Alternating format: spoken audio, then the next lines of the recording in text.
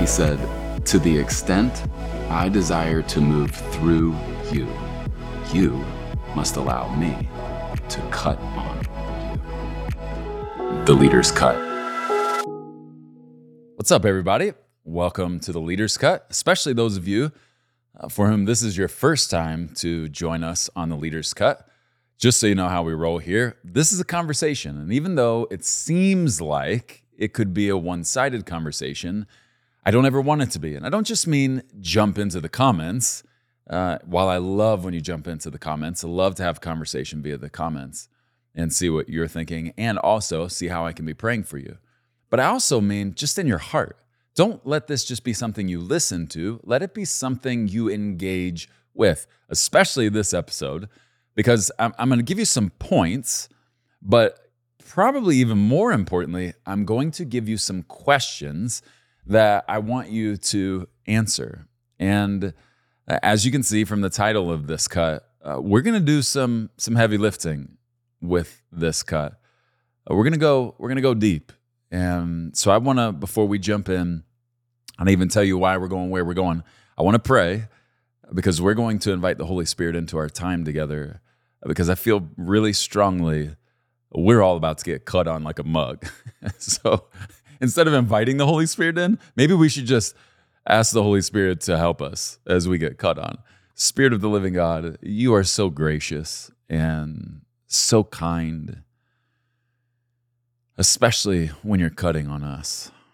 And I just pray that each of us would do some heavy lifting during this time. Each of us would allow you to cut on us, on our hearts, on our flesh, in a very deep way. We yield and give you access to the deepest parts of our heart. And we ask you to cut on us.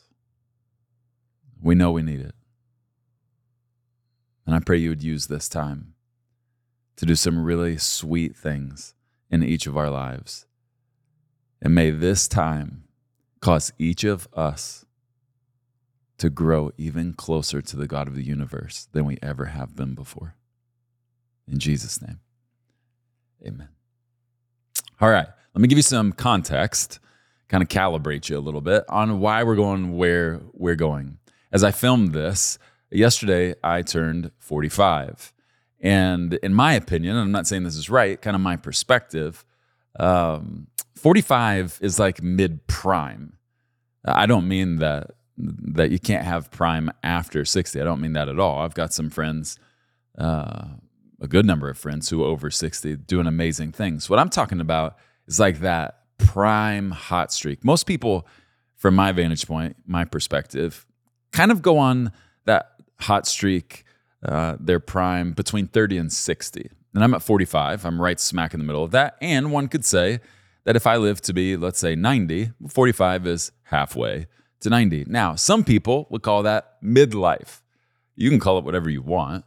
And I know there's like this running joke for people in midlife, and we call it a midlife crisis. Here's what I would say. I think the Lord starts posing some really important questions when we get around the midpoint. And one of the reasons is scriptural. Only a fool refuses to sit down and count the cost before beginning to build. And I'll paraphrase. What comes next? And so this last weekend, I was in Dallas, and before I went, I was there ministering, and I felt the Lord say, I'm going to give you a birthday present while you're there. Have your Bible with you, because it's going to be a passage. So I'm good. That's great. I'm excited. I don't know when it's going to come. I don't know what passage it's going to be.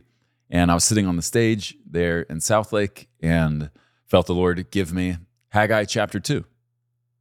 And this is the second time in my life, my adult life, I've sensed the Lord say something with this passage. I'm going to read it to you, all right? And this will help give you perspective. Haggai chapter 2, verse 19. I am giving you a promise now, while the seed is still in the barn. You have not yet harvested your grain, and your grapevines, fig trees, pomegranates, and olive trees have not yet produced their crops. But from this day onward, I will bless you. Now, the first time the Lord gave me this passage, I got pretty excited about it. I mean, if you sense the Lord say, from this day onward, I will bless you, as a younger man, I took that out for a spin in my heart. I thought, it's happening. This time, when the Lord gave it to me, I responded totally differently. And I didn't even think about why until 48 hours later. But my response was, okay. Okay. I didn't know why I was responding that way. It was like, okay, thank you.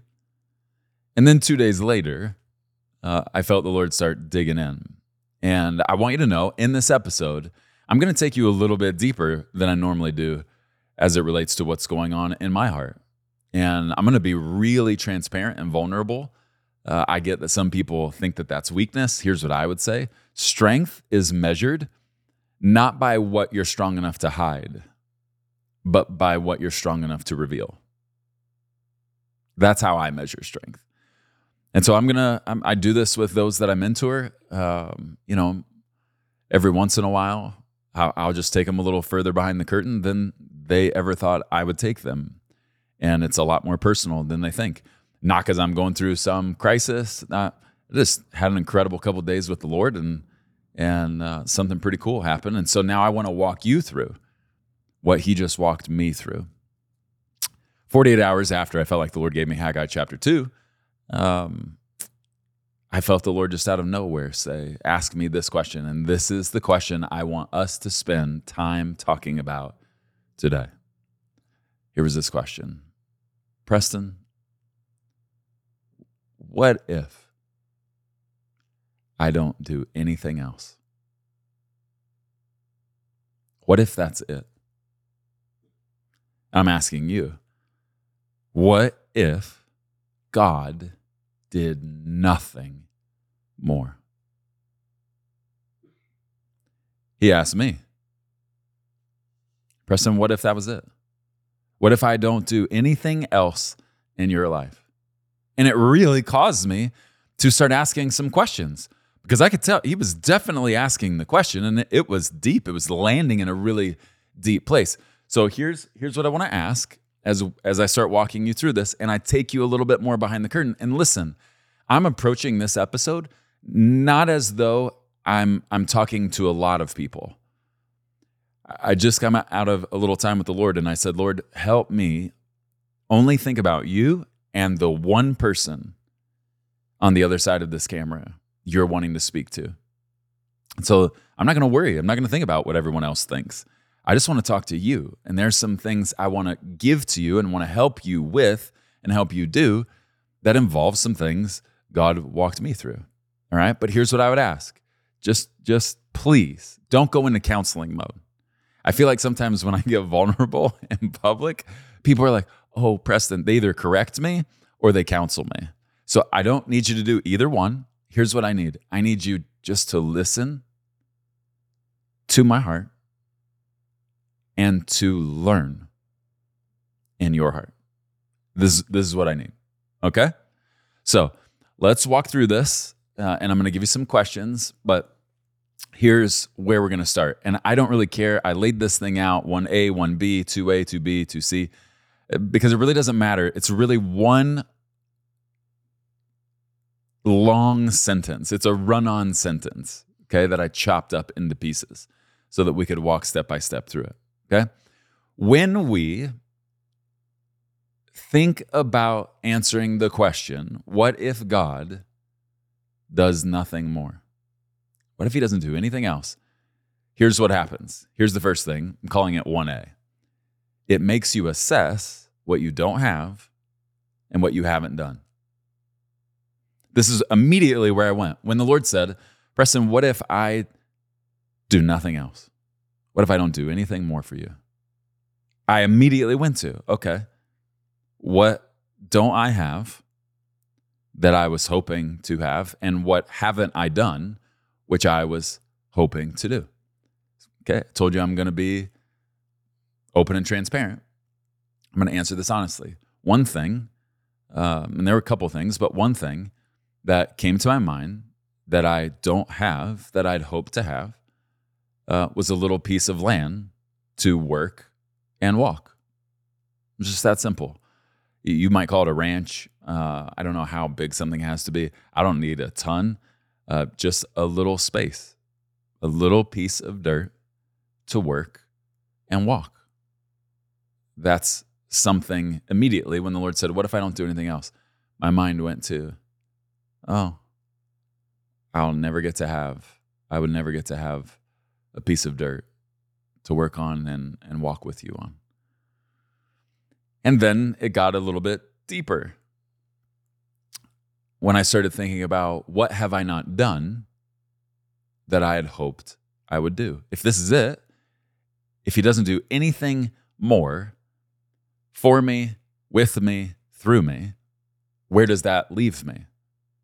And please don't read into this, okay? Just let me be a human, all right? Don't read into anything. My mind went to, I never built some big church. I'm not saying this thought is right, okay? I'm telling you what my thought was.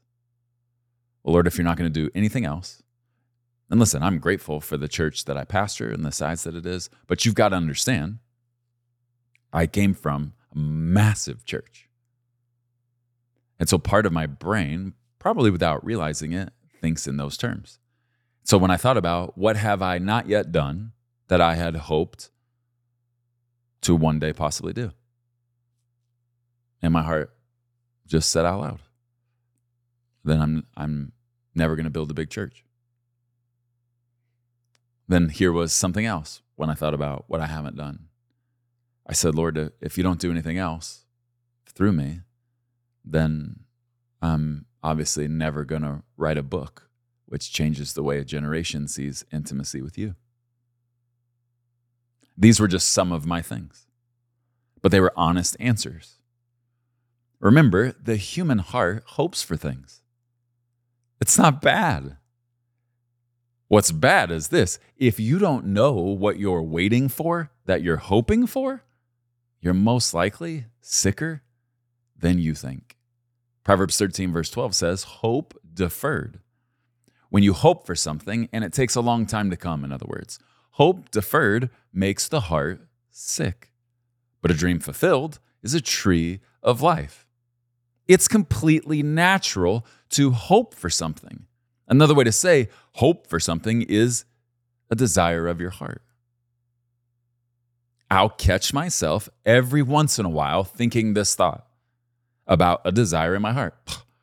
It's selfish and stupid to want a little piece of dirt. Like I'll catch myself just having that thought. And here's what I'd say, and I'm saying this to me, not just to you. If a desire of the heart was inherently bad, God would never give them to us. Psalm 37 verse 4, take delight in the Lord, and watch this, and he will give you your heart's desires. Now listen, I'm not using this as a passage for name it and claim it.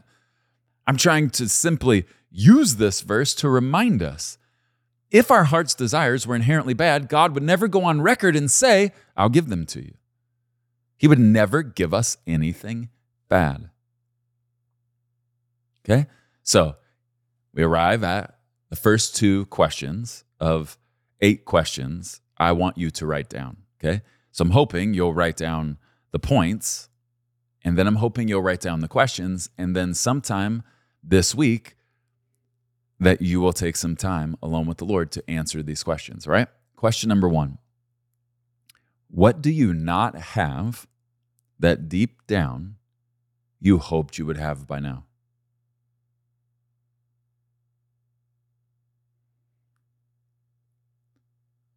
Leaving it up there on the screen for you so you can write it down. You don't have to pause it.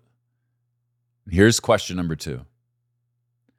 What have you not accomplished that deep down you hoped you would have accomplished by now? Okay, I don't want you to stop the episode and answer these questions. I want to go all the way through the entirety of the conversation so that you have context for the full conversation, all right? Here's 1B. Point 1B. When you think about answering the question, what if God does nothing more? Second, it makes you assess why you felt you needed it. First, it makes you think about what you don't have and what you haven't done. And then it makes you assess why you feel or felt you needed it. Listen to this one-liner. When you're waiting for a what, which you want, it's always a good thing to ask why. Just let that sink in for a sec. When you're waiting for a what, which you want, it's always a good thing to ask why.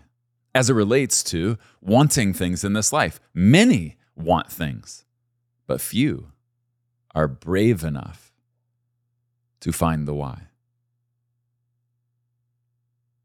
Thinking about why do you want the things you want? Why do you want to accomplish the things you want to accomplish? What's the why behind your what? Now, I want to give you 3 dangerous whys behind a good what. First, identity. A dangerous why for a what is it's an identity thing.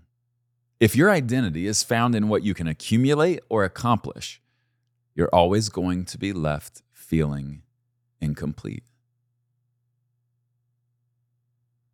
Do you want what you want? Because if you get that car, it says something about you.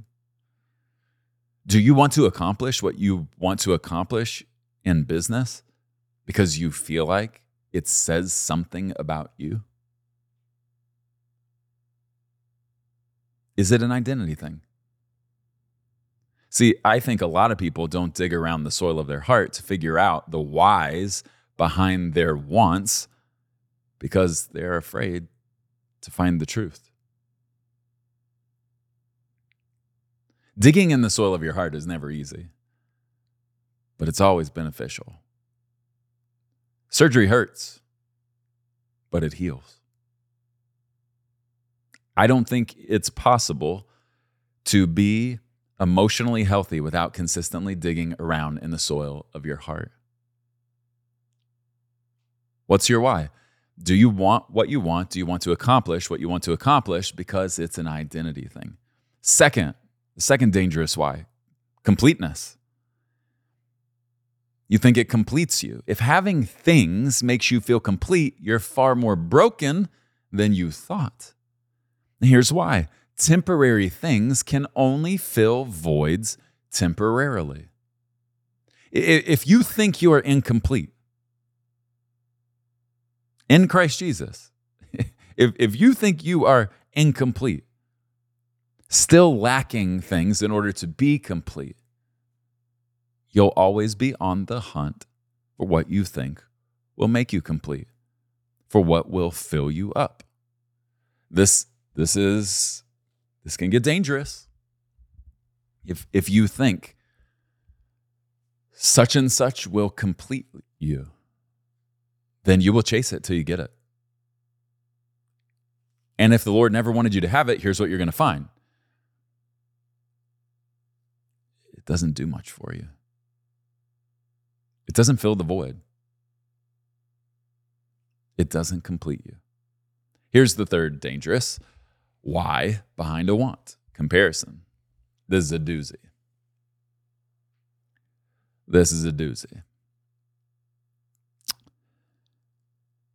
We've talked about comparison on the Leaders' Cup before. But I want you to see, if you desire something as a result of comparing to someone else, all that is just good old-fashioned covetousness and jealousy. Okay? That's all it is. It's not just comparison. If you want something, if you think you have a desire in your heart because you compared yourself to someone else and they have something you don't have, that's not just comparison. That's covetousness and jealousy. Remember when we were kids, let's go back to like 4 years old, and you were playing with a friend at their house, and they had a toy you wanted. And you went over and tried to rip it out of their hands, and they wouldn't let go of it. So you start fighting over it, pushing each other. Okay, have we ever stepped back to really think about why we were grabbing the toy out of our friend's hands? I think I know why. Because we believed deep down, even at that age, we had a thought. They have something I don't have, which makes them something I'm not. Immaturity says you are better than me when you have more than me.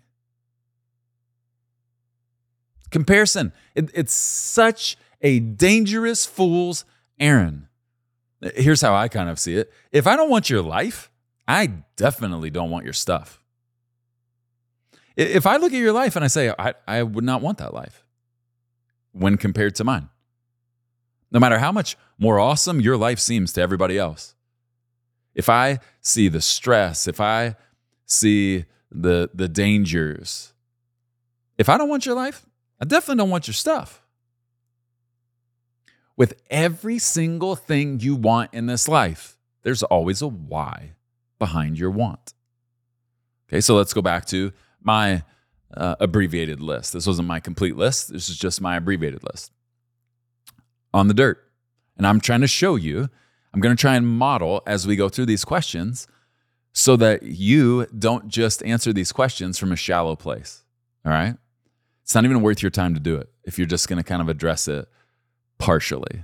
All right? I really sense we're supposed to go down deep. That's where these cuts are going to be with this episode. Let's talk about the dirt. Why did I want the dirt, or why do I?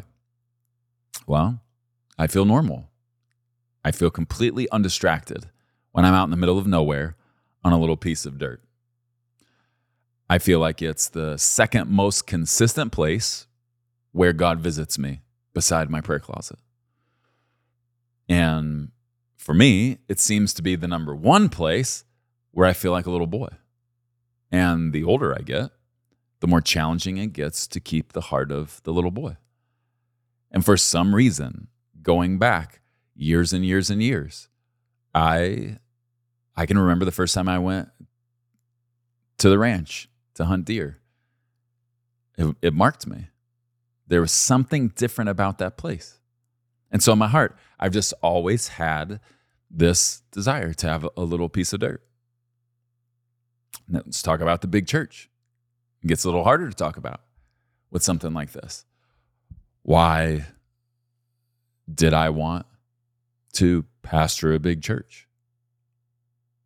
Well, as I tried to walk through the recesses of my heart, it was an identity. One of the things you have to know about me, if we're going to run together, I don't know why it's this way. It has to be the Lord. But I don't spend too much time thinking about what people think about me. And what I mean is, like, I don't sit around thinking, what does so-and-so think about, in this case, the church I pastor? I just don't think like that. Here's how I think. What do the people I love most, like my inner circle, what do they think? Are they proud of the work I do? Do they see me contributing to the work of God in the earth? And here's what that led to. And I didn't even know if I really realized this was that deep down in me. And again, I'm just trying to show you, if you'll dig, you're going to find some stuff you weren't really aware of. Every time I dig in the soil of my heart, I find something I didn't know. And it helps me learn more about me, which leads to helping me be a more whole me. Here's what I learned that I didn't know. I didn't know, because if you would have asked me, Preston, why do you think you feel like you need to pastor a big church someday?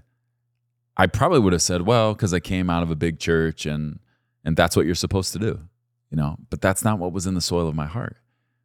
Here at the core of my heart was what was in the soil.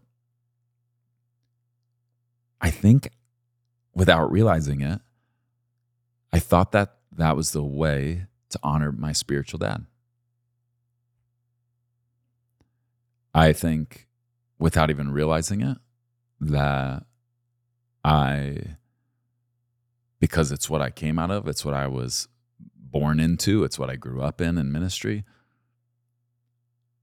I think I somewhere along the line just started to think the way to show Pastor Robert that he made a good investment in me, because that man invested greatly in me, especially over the first 20 years of my ministerial career. And I think without realizing it, I thought that's the way I can show him he made a good investment all those years. And here's what's funny. As I'm digging around the soul of my heart, processing, why did I want to do that? I felt the Lord say, Preston. And he was it was a sweet shake of the head kind of vibe.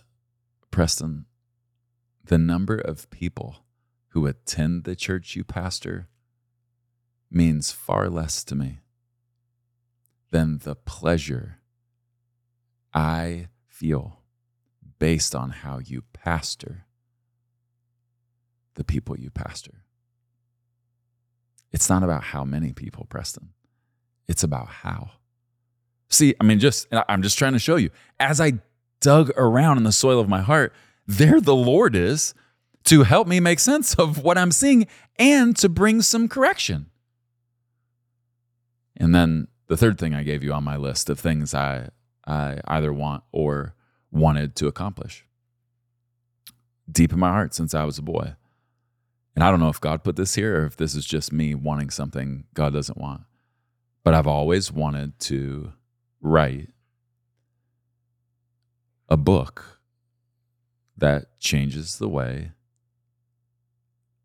a generation sees intimacy with God. I never wanted to be famous because of it. That's not how I processed it. And when I dug around, well, why? Why do you want that? Was it to get famous? No, that wasn't in the soil. I didn't see it. Maybe I'm blind, but I didn't sense it or see it in the soil. Here's what I felt. The most valuable thing I have in my life is my friendship with God. For 30 years, now 32, I've gotten to be friends with God.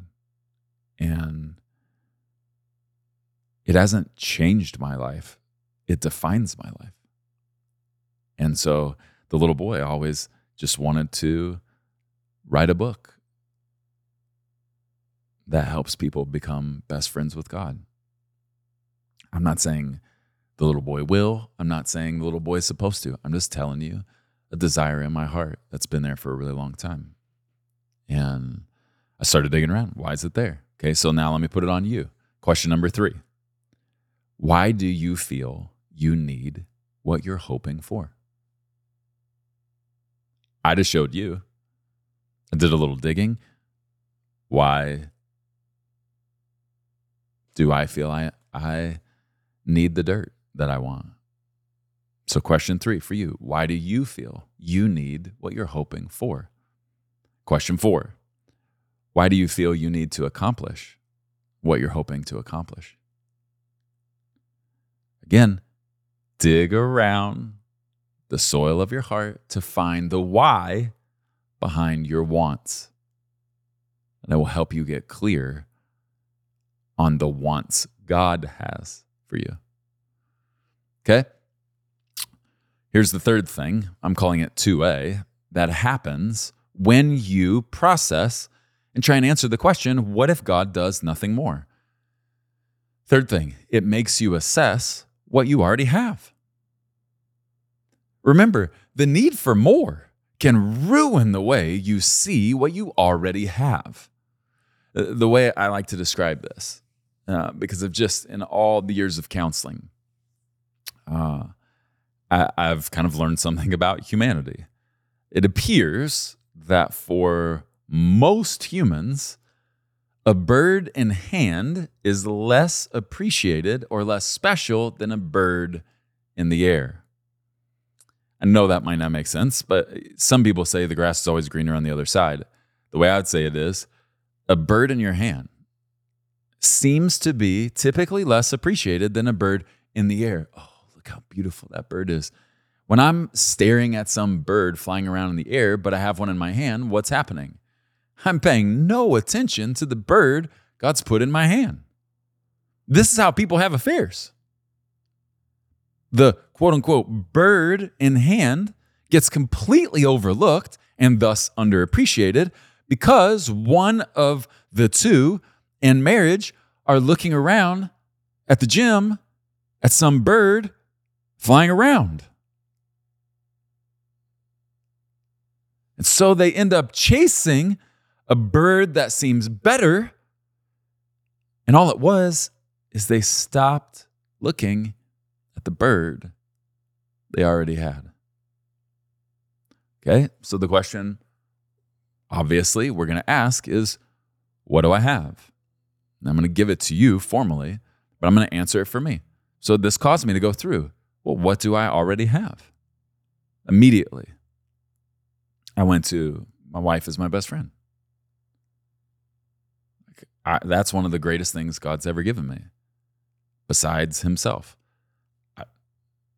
My wife is one of the greatest things that will ever happen to me in this life. Then I went to my kids. I'm having so much fun watching my kids come into their own.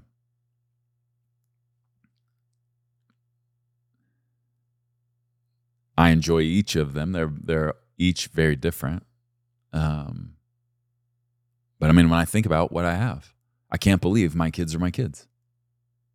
That God could have given them to any daddy in the history of humanity, and yet he chose to give them to me as their daddy. Then I went to my best friend. I have a best friend I never imagined I would ever have. Literally makes my life what it is. Logged more time with him than probably any other human being outside of my flesh and blood. So as I started thinking, what do I have? I go to Timmy. Then I go to my close friends that make my life so much better. And then I went to the spiritual bloodline that makes me, that God gave me. And then I went to the church I get to pastor that has some incredibly amazing humans that make it what it is. I just started going down the list. What do I have? Here's the issue. If you're constantly thinking about what you don't have, you will always overlook what you do have. And I can't ever be grateful about what I do have if I've forgotten what I actually have. And you only forget what you actually have when you're busy looking at all the things you don't have. If you don't celebrate what you have, you'll convince yourself you must have more. And when you convince yourself you must have more, you'll scheme to get more than God wants to give you right now. And remember, when you scheme to get something, you will lose it faster than you got it.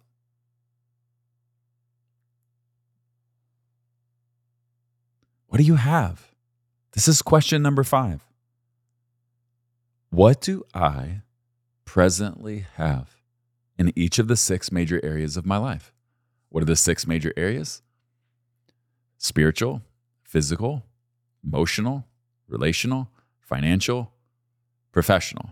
I think I got them all right. Spiritual, physical, emotional, relational, financial, professional. There you go. What do you presently have in the 6 major areas of your life? What are the blessings that have been bestowed upon you in each area of your life? This is a very good exercise to do on a semi-consistent basis. I think one of the ploys of the enemy is to try and get us fixated on all the things we don't have. Well, if we don't have a running list of all of the things we're grateful for, then we're going to be totally screwed over. What do you presently have in each of the 6 major areas of your life? You can't celebrate what you have if you don't even know what you've got. That brings us to the next part. When you ponder the question, what if God does nothing more? Next, it makes you realize how much God has given you. Once you think about how much you have, what you have, and I'm just talking about stuff. I'm talking about all the blessings. You then realize how much God has given you. James 1:17 says, whatever is good and perfect is a gift coming down to us from God our Father, who created all the lights in the heavens. Every good and perfect gift comes from God our Father. It's an important step in this little journey. I don't just want to think about everything I have. I want to be mindful of where it came from. Scripture is clear. It all comes from him. Romans 11:36, for everything comes from God and exists by his power and is intended for his glory. Everything comes from him. Every good thing I have in my life is a gift from God. Okay? So I want to teach you something, and then I want us to walk through it. Okay? And I'll teach it by illustrating it. I want you to think about, it's Christmas time, okay? And there are two types of parents in this illustration. One type of parent is the absentee parent who lives in Europe and you live in the United States. You don't see them. You get an email or a text from them every once in a while. But for all intents and purposes, they're an absentee parent. But on your birthday and on Christmas, they always send you gifts, okay? They're on the other side of the pond, completely absent, but they send you gifts. Versus the other type of parent in this illustration, the very present parent. And on Christmas Day, the present parent wakes up 4 hours earlier than you do because they're so excited to see you open your gifts from them. And I want you to get this picture, okay? Because this is important. And it matters to how you see God. We don't really think that the absentee parent has any kind of look on their face as they give us a gift, right? But a present parent who's been up most of the night because they couldn't sleep because they were so excited for you to open the gifts they're giving you, they definitely have a look on their face. I mean, I need you to see this. When a present parent gives a gift, it's like this.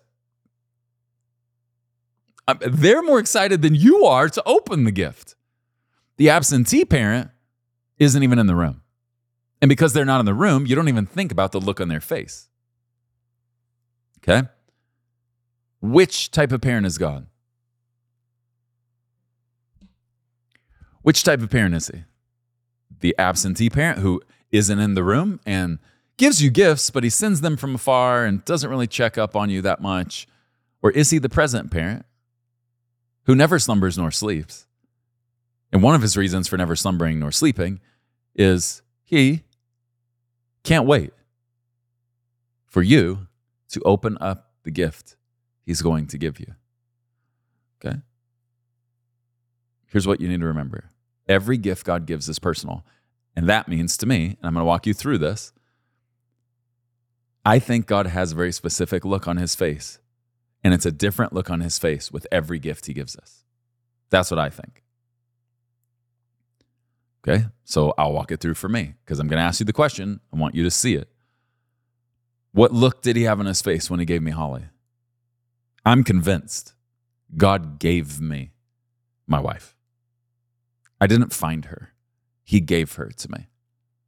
So here's the question. Preston, what do you think the look on his face was when he gave you Holly? I think his look was something like this. I think it was like a head shake, a little bit of an eye roll, and a smirk. I think it was like, because at the time I was telling him there's someone else I think I'm going to marry. And here Holly was in my life, and I really wasn't even paying attention to her. I think when he gave her to me, and me to her, I think he kind of had Head shake, eye roll, and a smirk like, boy, you don't know what you are talking about. Just trust me. I got you. How about with my kids? What was the look on his face when he gave me each of my children?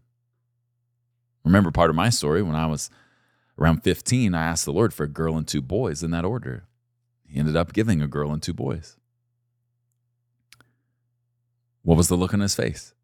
The look I see on his face, I'm not telling you I'm right. I'm just telling you, when I imagine the look on his face in that moment when he gave me the gift of each of my children and getting to be their father, I think it was like this eternally confident grin. You might call it cocky. He was giving me what I asked for in order. How about with my best friend, Timmy? Preston, what do you think the look was like on God's face when that first day when he gave you Timmy?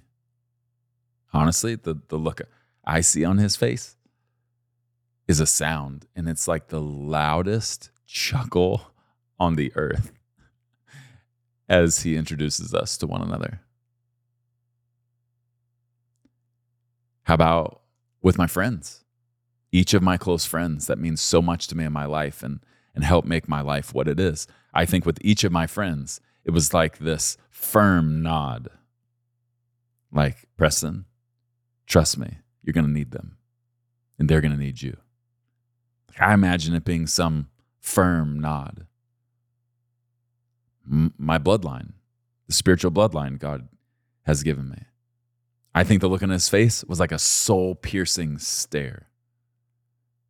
Like, steward this, son. You're one in a family of many.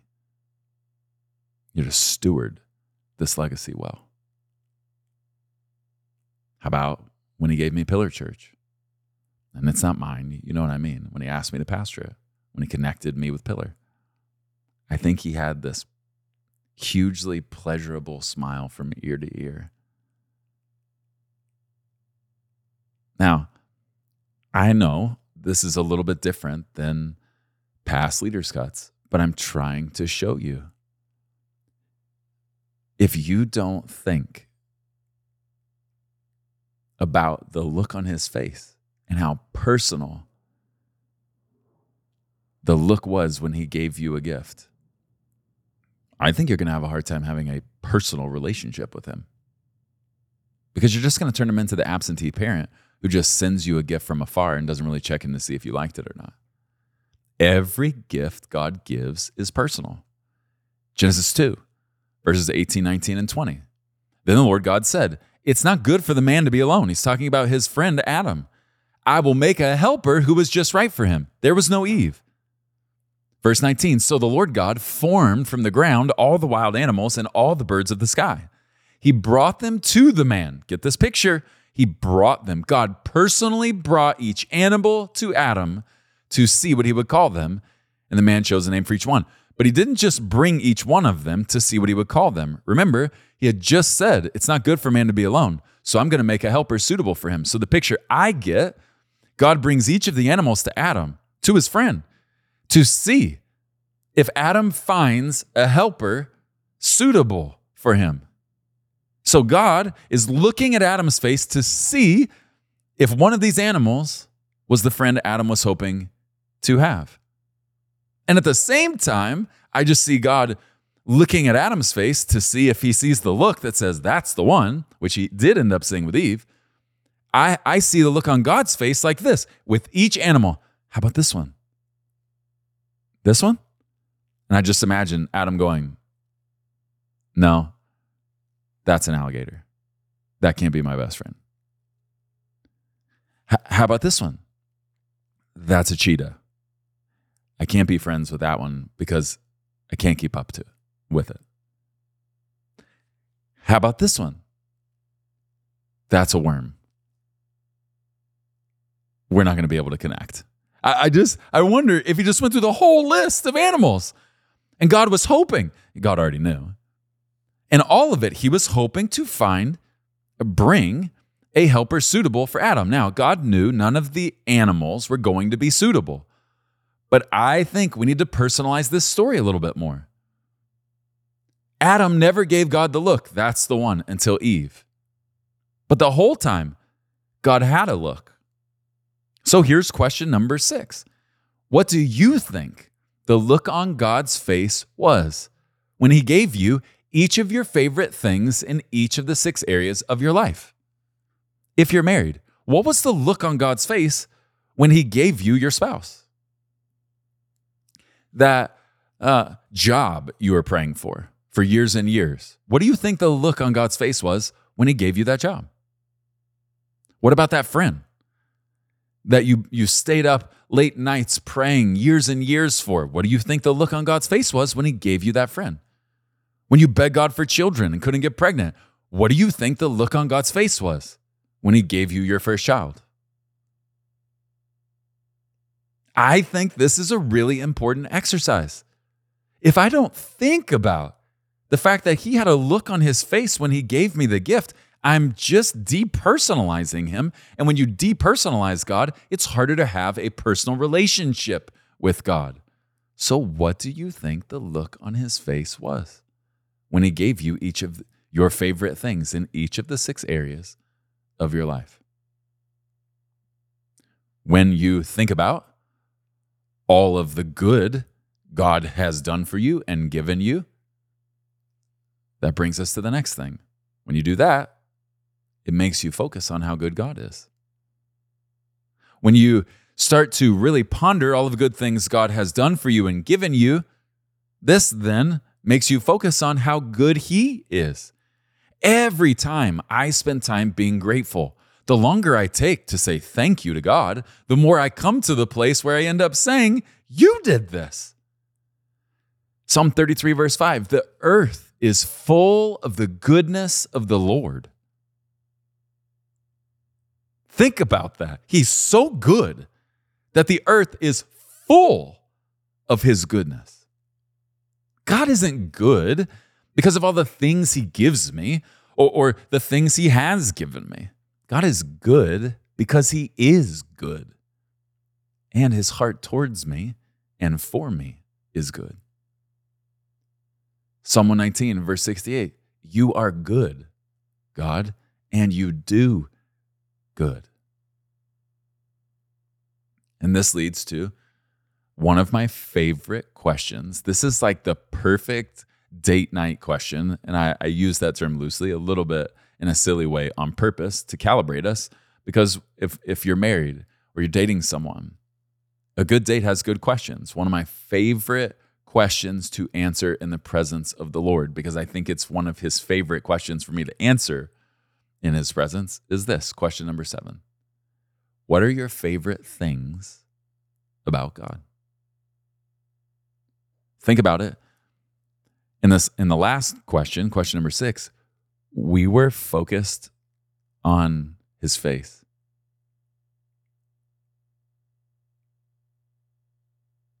Just think about it. We are focused on his face. And now, as we've focused on his face, when I focus on his face and I start to see things about him clearly, who he is, what he does, how he does what he does, I answer this question. What are your favorite things about God?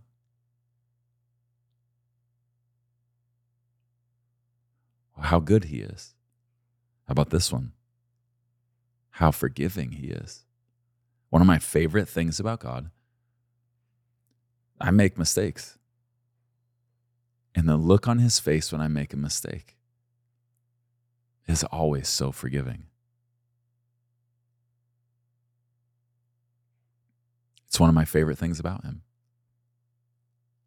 One of my favorite things about God is how extravagant he is. Over the years, I've learned he doesn't just give something.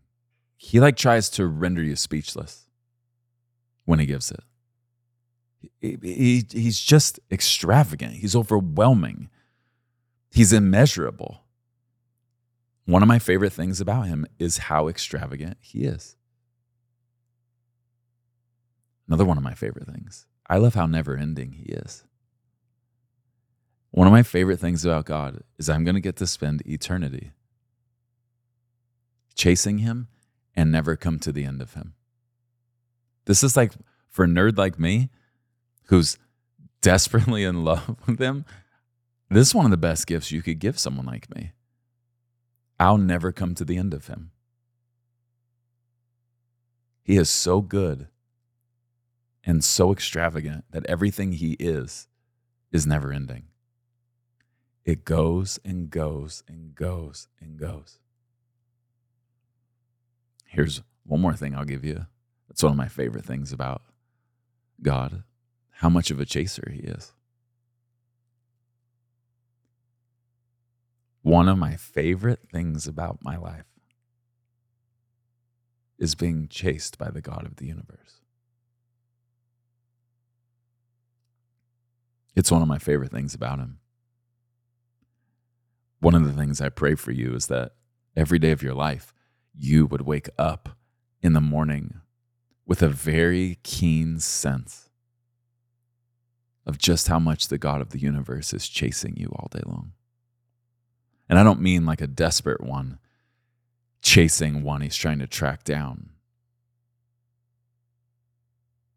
David said it like this: surely your goodness and mercy follow me all the days of my life. David got an understanding. God's a chaser. He chases those he loves. It's one of my favorite things about him. He chases me.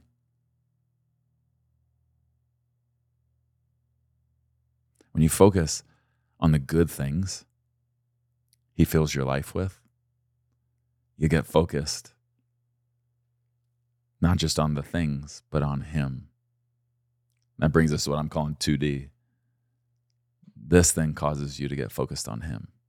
When you don't just focus on the things you have, but you transition, understanding every one of the things you have, God has given you to have,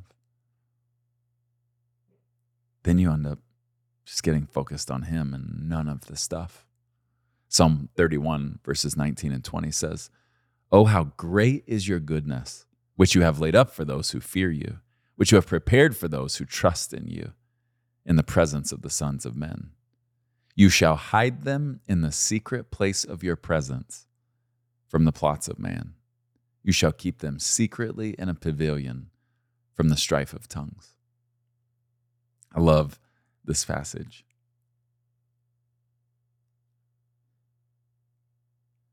I'm grateful for all the good things I have in my life. I understand it's a long list. And I understand every good thing I have been given was given to me by God. And the more I think about the good God who has done so much good for me, the less I think about all of the good. Doesn't mean I forget or I stop celebrating, but it does mean the more I start just focusing on him. And that leads to question number 8. What if God did nothing more?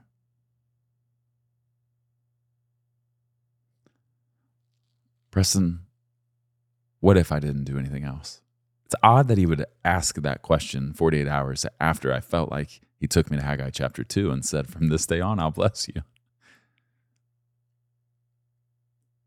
And it caused me to start thinking, why the first time, years ago, when I felt God say, "From this day onward, I'll bless you," why did I get so excited? I think if I were to be honest, I think it was because I was a little too focused on all of this stuff. My excitement was, he's going to do this and this and this and this. And then this time, he says it, and 2 days later, he says, "But I have a question. What if I don't do one more thing you're asking me to do? What if I do nothing more?" And as I arrived all the way through all of those questions, coming back to the question, I felt my heart just say, I don't care. I just don't care. It's okay. I have you. This little boy never thought we would be this close.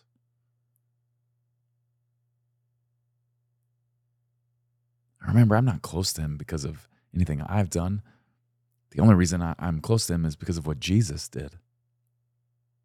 But this little boy never imagined he would ever get to be best friends with the God of the universe. And I don't know if he calls me his best friend, but I definitely call him my best friend.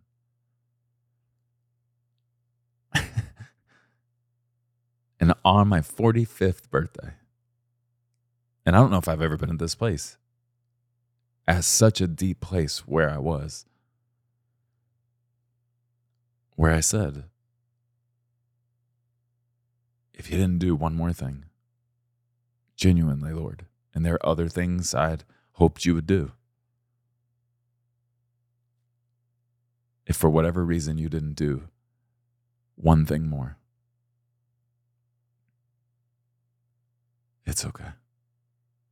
You've done more than I ever imagined. And the most important thing you've done is let me be best friends with you. If this is it, and not one more new thing happens in my life for the last, let's say, 45 years of my life, the second half of my life, I have you.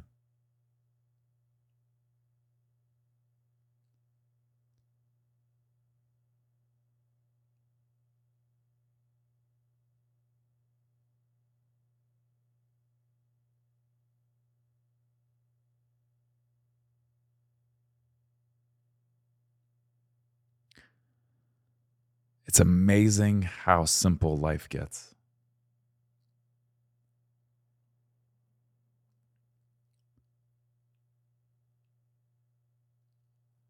When he's the thing you search for.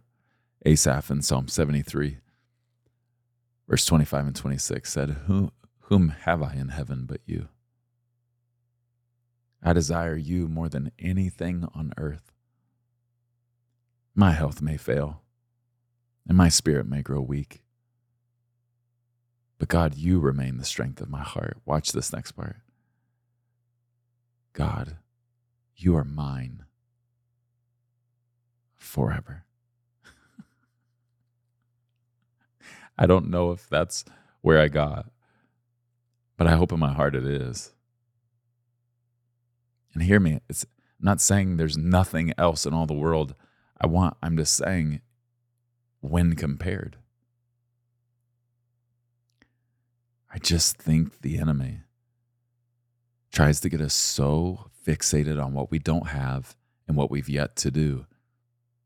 And his goal is to ruin what we've already been given.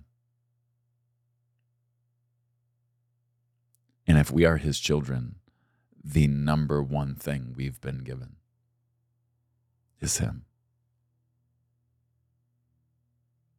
It's him. I really hope you take some time this week to answer these questions. And I hope the Lord does something far deeper in your heart than it did in my heart as I walk through these questions. And I didn't give you everything, but I just wanted to show you a little bit. Why don't you set a goal this week? I'm going to have the most intimate time alone with the Lord that I've ever had in my whole life. And all I tried to do in this episode was just give you kind of a trail of breadcrumbs that I think might help you get to that place. Can you imagine how your time might go if you started describing out loud alone with the Lord what you think the look on his face was like when he gave you different things? Can you imagine how your alone time with the Lord is going to go this week if you just start getting diarrhea of the mouth in your heart and telling him all of your favorite things about him? Being descriptive about them?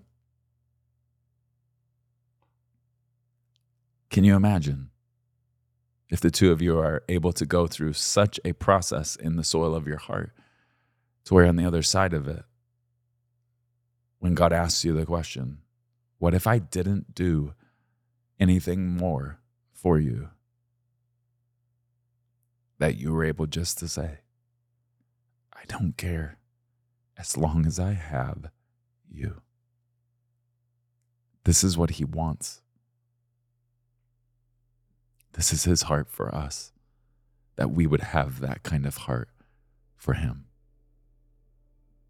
Let me pray over you and over your time that I hope you have alone with the Lord this week, answering some of these questions. God, I love my family so much, and whether they're in Rwanda, whether they're in London, whether they're in South Africa, whether they're in the British Virgin Islands, whether they're in my backyard, I'm so grateful that I get to be in this family, your family. Lord, I just pray over my brothers and sisters.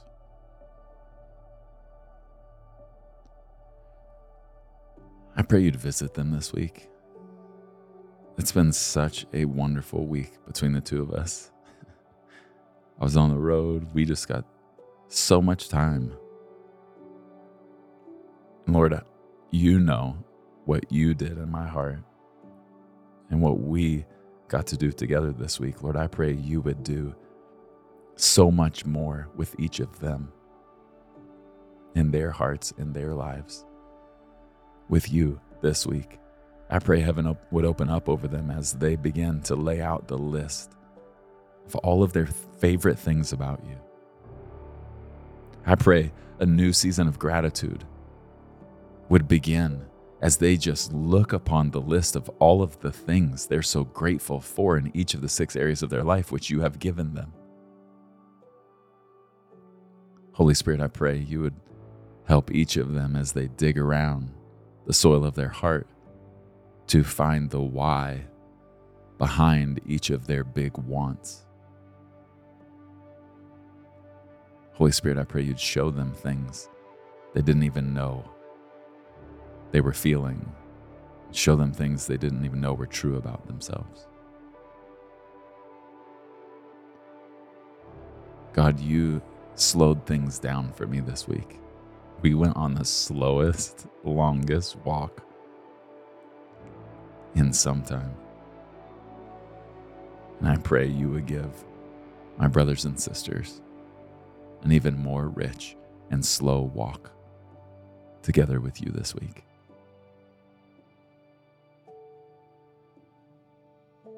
May you be their obsession, the ultimate desire of their heart. And may they get the privilege of seeing and sensing the look on your face when it happens. God, we adore you. Visit us.